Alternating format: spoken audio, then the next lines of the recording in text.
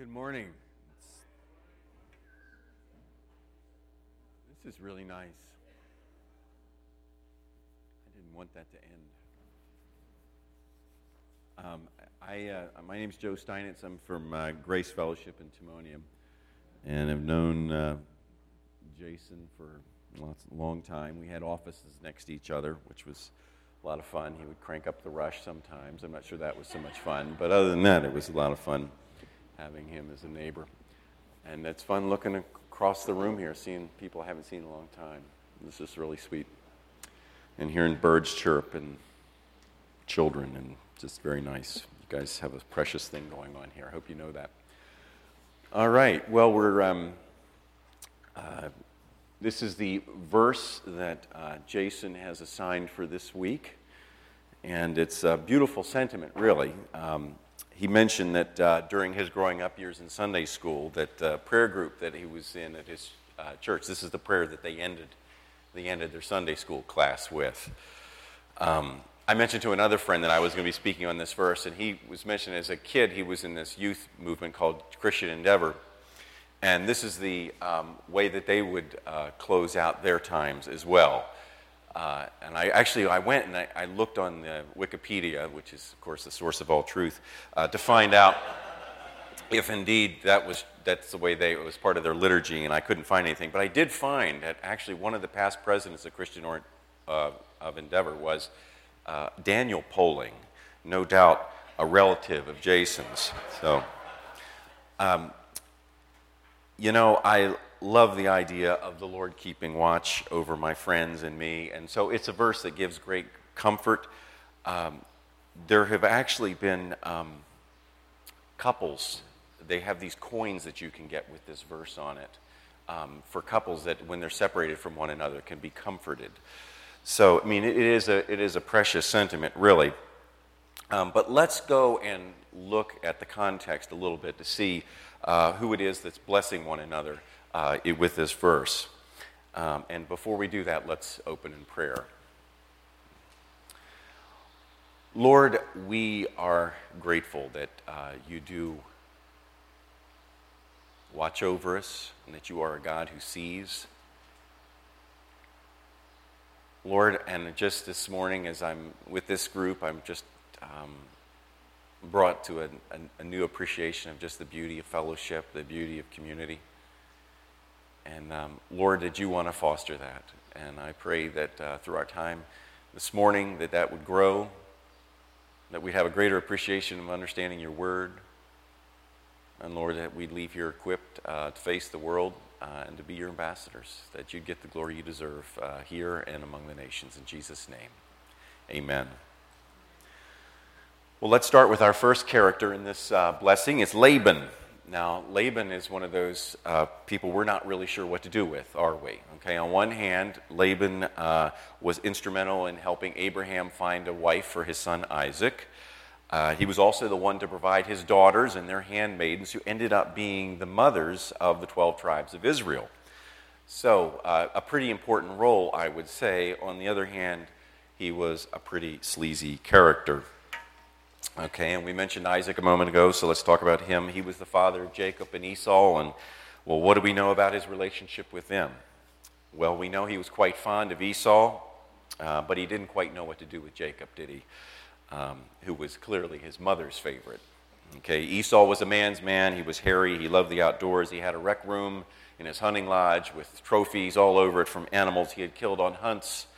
When he watched nature shows, he thought how that animal might taste on a spit. That's the way Esau faced life. Now, you had Jacob, on the other hand, who was a little different. And this was a problem because, you see, his mother inquired about God about the turmoil she was feeling in her womb when she was carrying the two boys. And God revealed to her that the older shall serve the younger, which had to be quite puzzling to her as these boys were growing up, because here you had Esau, who was the tough and conquering type, and then you had Jacob, who played the violin, was in the chess club, and watched cooking shows.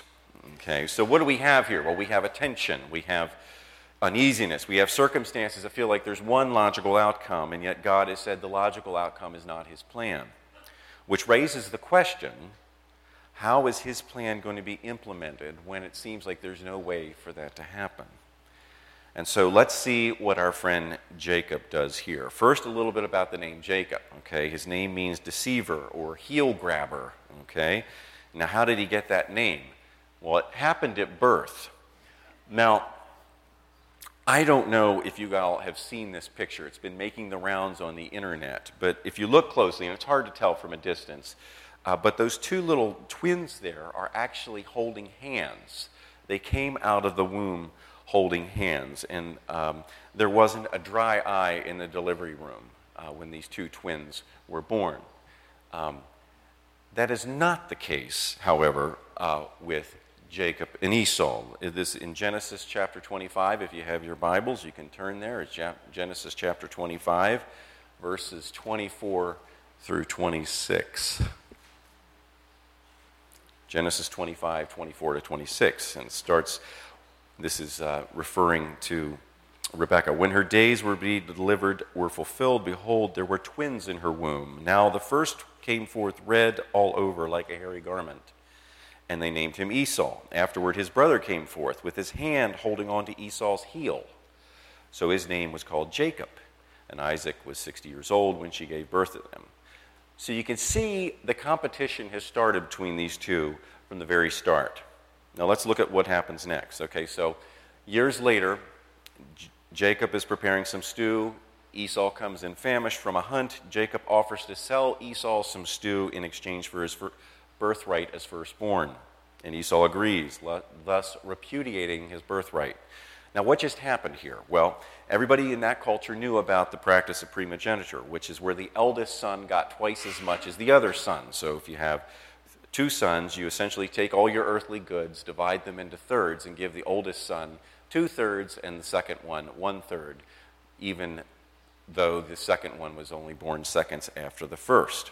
Now, knowing his brother to be in a weakened state of mind at this point, Jacob capitalizes on it by negotiating another third of an inheritance, which isn't a bad exchange for some stew.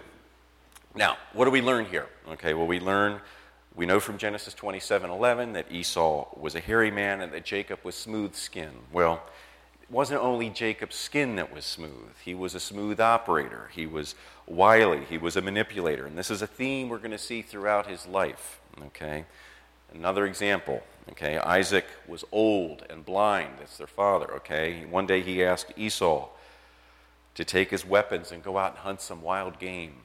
All right, so he could cook it up and eat it with him, and then Isaac would confer his blessing, his firstborn blessing, on Esau. Okay, well, Rebekah had been eavesdropping, all right? She'd be listening in on Isaac's conversation, just waiting for the day that this might happen, and she sprung into action. Now, much has been made over the fact that Jacob is a manipulator, and even so, with his name meaning deceiver. But we have to admit that he comes by this honestly, doesn't he? Okay? His grandfather lied about his wife being a sister to protect her. His son Isaac did something similar. And then we see Jacob's mom operating and deceiving. So we can tend to be a little hard on Jacob. And indeed, he was a smooth operator. But as they say, the acorn does not fall far from the oak. Okay? So Esau goes out to hunt, but Rebekah springs into action. She sends Jacob to the flock to grab two young kids that she would prepare to taste like game. I guess she was joining Jacob as he was watching the cooking shows. Now, Jacob's a little worried about this plan, okay? Certainly Isaac is going to figure out. After all, Esau was hairy, he wasn't. But never fear, Rebekah had it all figured out, okay? She placed animal skins on Jacob's hands and neck to give the impression of hairiness, and clothed him in Esau's best garments so that he had the smell of the outdoors on them, okay? And although Jacob had a voice that sounded differently than Esau, the ruse that Rebekah had devised worked like a charm, and Isaac proceeded to give the blessing to Jacob. Now, no sooner had Jacob left that Esau arrived with the game he had cooked, okay? Now, Jacob's ruse was discovered, but the deed could not be undone. An oral blessing had legal validity and could not be revoked. There was only one blessing for the firstborn, and Jacob got it. Esau was heartbroken and angry. Now, if you think the family was dysfunctional before, this latest scheme really made things toxic. So Rebekah soon learned about Esau's plot to kill Jacob when his father died. So again, she got to work. She convinced Isaac to send Jacob off to stay with their brother's family, marry there. After all, that would be a less toxic environment, right? Okay. So Jacob sets out for Haran, and he has nothing. Okay, he's leaving with nothing. Little food for the journey, perhaps, but he does not have much else. He's got an older brother who wants to kill him. He's going to a place that he knows nothing about. Okay, meeting with relatives he's never met. Okay, and this is the time when he goes to sleep at night. His head is laying on a stone. He's using a stone as a pillow, and he has that dream, Jacob's ladder, the song about Jacob's ladder. You know, the ladder reaching up to heaven with angels of God ascending and descending on it. And God spoke to Jacob, and he gave him a promise. And let's look at this promise. Okay, this is in Genesis chapter 28. Okay. And behold, the Lord stood above it and said, I am the Lord, the God of your father Abraham and the God of Isaac. The land on which you lie, I will give it to you and your descendants. Your descendants will also be like the dust of the earth, and you will spread out to the west and to the east and to the north and to the south. And in you and in your descendants shall all the families of the earth be blessed. And behold, I am with you and will keep you wherever you go, and will bring you back to this land, for I will not leave you until I've done what I have promised you. Okay, now what's fascinating about this promise, now just as you see, I underlined, and in you and in your descendants shall all the families of the earth be blessed. And that's going to be a theme you're going to see a couple times here, because this covenant with Jacob is very similar to the one that was given to his father Isaac. Okay, as a matter of fact, almost exactly the same points. And again, if you look, we're not going to read the whole thing here, but at the very bottom, by your descendants all the nations of the earth shall be blessed. And this is interesting. This is Isaac's covenant with God, because it's just like the one that was given to his father Abraham. Okay? And again, I'm not going to read the whole thing, but in the very bottom, in you all the families of the earth will be blessed. So God has made this covenant with father, son, and grandson. Okay? All of them are hearing this covenant here, and all of them have this theme here of in you all the families of the earth will be blessed. Okay, now let's talk about these covenants. This covenant is the way that God, in a sense, is going to begin the process of undoing the effects of the fall. Okay, so this is significant, all right? You basically have the whole Bible up to this point being lots of bad news, okay? First you had the fall, then you had the flood, and then after that you had the Tower of Babel, okay? So after creation, it's not real good for those first 12 chapters, all right? And then suddenly, God begins the process of redeeming creation. And how's he going to do? Well, he's going to take one family, he's going to put his hand of blessing on them, he's going to give them lots of descendants to be his conduit of blessing to the nations. And in you, all the families of the earth will be blessed, okay? Basically, he was blessing one family, one clan, for the purpose of blessing the nations. So you've heard of the Jews referred to as the chosen people, and you have to ask, chosen for what? Okay, one, it's just this, to be a blessing to the nations. Okay, this was God's chosen way to bless the nations. They were to be a kingdom of priests. A kingdom of priests, it says in Exodus. Now, what's a priest to do? He mediates between God and man. All right, they were to be a kingdom of priests for the nations. Okay, you know, one last point about this. You know, this isn't one of the ways God was going to redeem creation to himself. Okay, this was the way. This is God's plan for redeeming a lost world to himself. There's no plan B. This is it. And Jacob is this plan. Jacob is plan A. Okay, sneaky Jacob, sneaky deceiving Jacob is the plan. Jacob is now the main link in God's plan for bringing humanity to himself. And what do you think about that? Do you think we got a strong link in the chain here? No, we don't, okay? Let's look at Jacob's pros and cons for a minute, okay? If God is doing a PowerPoint to everybody in heaven explaining what his plan is for redeeming humanity to himself, okay, you know, the heavenly host could be forgiven for their tepid support or their polite, subdued applause. Let's look at this. His cons, okay, he hangs out by the tents. He doesn't go anywhere. All right, his brother wants him dead. He's a deceiver. He's a manipulator. And he comes from a dysfunctional family. The pros, he's good with livestock. All right? I'm not sure that would convince me. Okay? He was not a good candidate. He was not the right guy. At least it didn't seem so. Well, what do we learn from this? Okay, what's our takeaway this morning? Okay. You know, God wants to use us, and God uses regular folks who have terrible flaws. And it doesn't matter if you're too stupid, too broken, too sinful, too low class, too uneducated, too bitter, too abused, too many secrets, too many bad decisions, or if you're sneaky. Okay? God can use you. He can use anybody for his purposes. Okay? Now, we may feel that we're all these things, but it's interesting. If God can use a knucklehead like Jacob, he can use a knucklehead like me. Okay? He can use anybody. Now, you know, some of you might be saying to yourself, you know, why does he share this? Okay, we already know it. This is something we figured out, Joe. This is Christianity 101. You know, a couple of months ago I was speaking at an event, and the lady who was leading worship beforehand, she came up to me afterwards and she said she just really struggled with not feeling loved by God, not feeling like God wanted to use her, okay? She said she felt like God's red-headed stepchild. Anybody ever feel like that? Okay, she did. And you know, this is incredibly common, I'm noticing, in our culture. Even with all the efforts of our education system to improve our self-esteem, this is something that a lot of people are feeling, okay?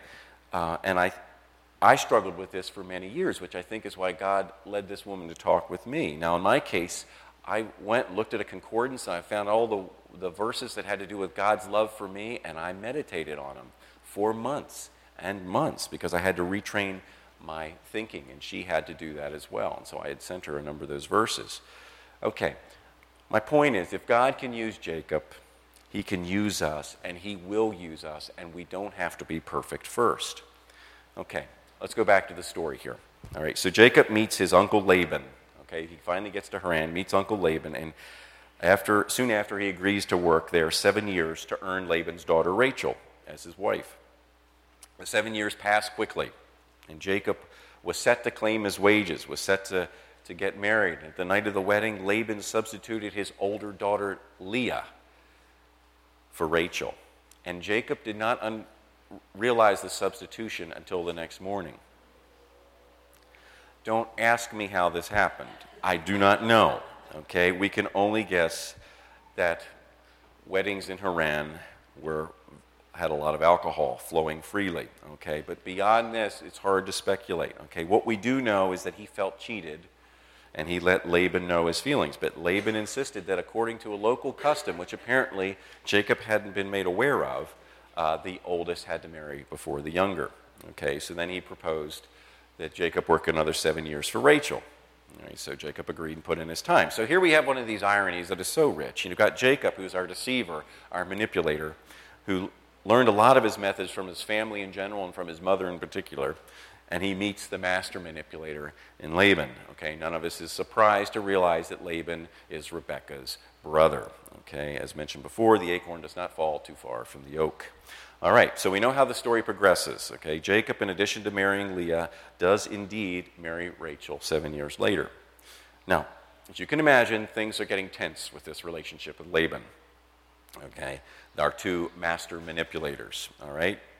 Finally, Jacob has had enough. He held a family council with his two wives and told them how God had blessed them, even though their father had cheated him and changed his wages 10 times, okay? So Jacob organized his escape caravan while Laban was away with the sheep. And before they leave, Rachel goes and steals her father's household gods. Now, we don't know why she does this. The text doesn't really say. According to local belief at the time, however, these household gods, these teraphim, were sort of not really what we think of when we think of idols. They're more sort of one part good luck charm and one part power source, okay? And some ancient writings at that time indicate that the holder of these household gods would actually be heir to the person's estate who owned them. So you can see why Laban's a little panicked about this. And so off he goes with his relatives to pursue Jacob and his family. Okay, so Laban finally catches up with him, accuses him of stealing his household gods. Of course, Jacob was not aware of what Rachel had done. Okay, and so he said that the one found with the gods should be put to death. All right, now the story was tense up to this point. Now it gets really tense. Now Rachel, who was a clever schemer in her own right, hid the idol in a camel saddle and sat on the saddle in the tent when her father searched the tent. All right, now she asked her father not to make her move as she claimed it was her time of the month. So the idol was never found, and at this point, Jacob's the one who gets indignant. So if you have your Bibles, you can look in Genesis 31, verses 36 and following. That's Genesis 31, 36. Then Jacob became angry and contented with Laban. And Jacob said to Laban, "What is my transgression? What is my sin that you hotly pursue me? Though you have felt through all my goods, what have you found of all your household goods? Set it here before my kinsmen and your kinsmen, that they may decide between us two. These 20 years I have been with you. Your ewes and your female goats have not miscarried, nor have I eaten the rams of your flocks. That which was torn of beasts I did not bring of you. I bore the loss of it myself. You required it of my hand, whether stolen by day or stolen by night. Thus I was. By day the heat consumed me, and the frost by night, and my sleep fled from my eyes. These 20 years I have been in your house. I served you 14 years for your 2 daughters and 6 years for your flock. And you changed my wages 10 times. If the God of my father, the God of Abraham, and the fear of Isaac had not been for me, surely now you would have sent me away empty-handed. God has seen my affliction and the toil of my hands, so he rendered judgment last night." Then Laban replied to Jacob, "The daughters are my daughters, the children are my children, and the flocks are my flocks. All you see is mine. But what can I do this day to these my daughters or to their children whom they have borne?" So now let's make a covenant. "You and I, let it be a witness between you and me." Then Jacob took a stone and set it up as a pillar. Jacob said to his kinsmen, "Gather stones." So they took stones and made a heap, and they ate there by the heap. Now Laban called it Jegar-Sahadutha, but Jacob called it Galeed. Laban said, "This heap is a witness between you and me this day." Therefore it was named Galeed. And Mizpah, for he said, "May the Lord keep watch between you and me when we are absent one from another." All right, so this is our little sentimental prayer. This is the context for it. He goes on in verse 50, "If you mistreat my daughters, or if you take wives besides my daughters, although no man is with us, see, God is witness between you and me." So you see here, our lovely little sentimental prayer is actually a prayer of fear of the bad intentions of the other party. They don't trust each other as far as they can throw one another. Okay, go on in verse 51. Laban said to Jacob, "Behold this heap, and behold the pillar which I have set between you and me. This heap is a witness, and the pillar is a witness, that I will not pass by this heap to you for harm, and you will not pass by this heap and this pillar to me for harm." So this prayer that we use to end our meetings, to comfort married couples when they're apart, to confer God's protection on others, is actually saying, you better not do anything bad to me, you bum, because even if you do, God sees. Okay? If I don't see you, God sees you. Okay? Which brings me to my second application. Our first application is if God can use somebody as integrity challenged as Jacob in such a significant role as the redemption of humanity, certainly he can probably use me. Okay? But there's another lesson here, and that is that God does see. May the Lord watch between you and me when we are absent from one another. You know, I think both Laban and Jacob realized that God really does see. These master manipulators finally came to the realization that they can rely on nothing else except for the fact that God watches, God sees. Now, do I think that Laban and Jacob stopped being manipulators after this? No. They probably kept on. As a matter of fact, we've got some examples of Jacob later on who kind of, he didn't really mend his ways. But they both realized that God sees. That God sees, God watches. 2 Chronicles 16:9 says, "For the eyes of the Lord move to and fro throughout the earth, that he may strongly support those whose heart is completely his."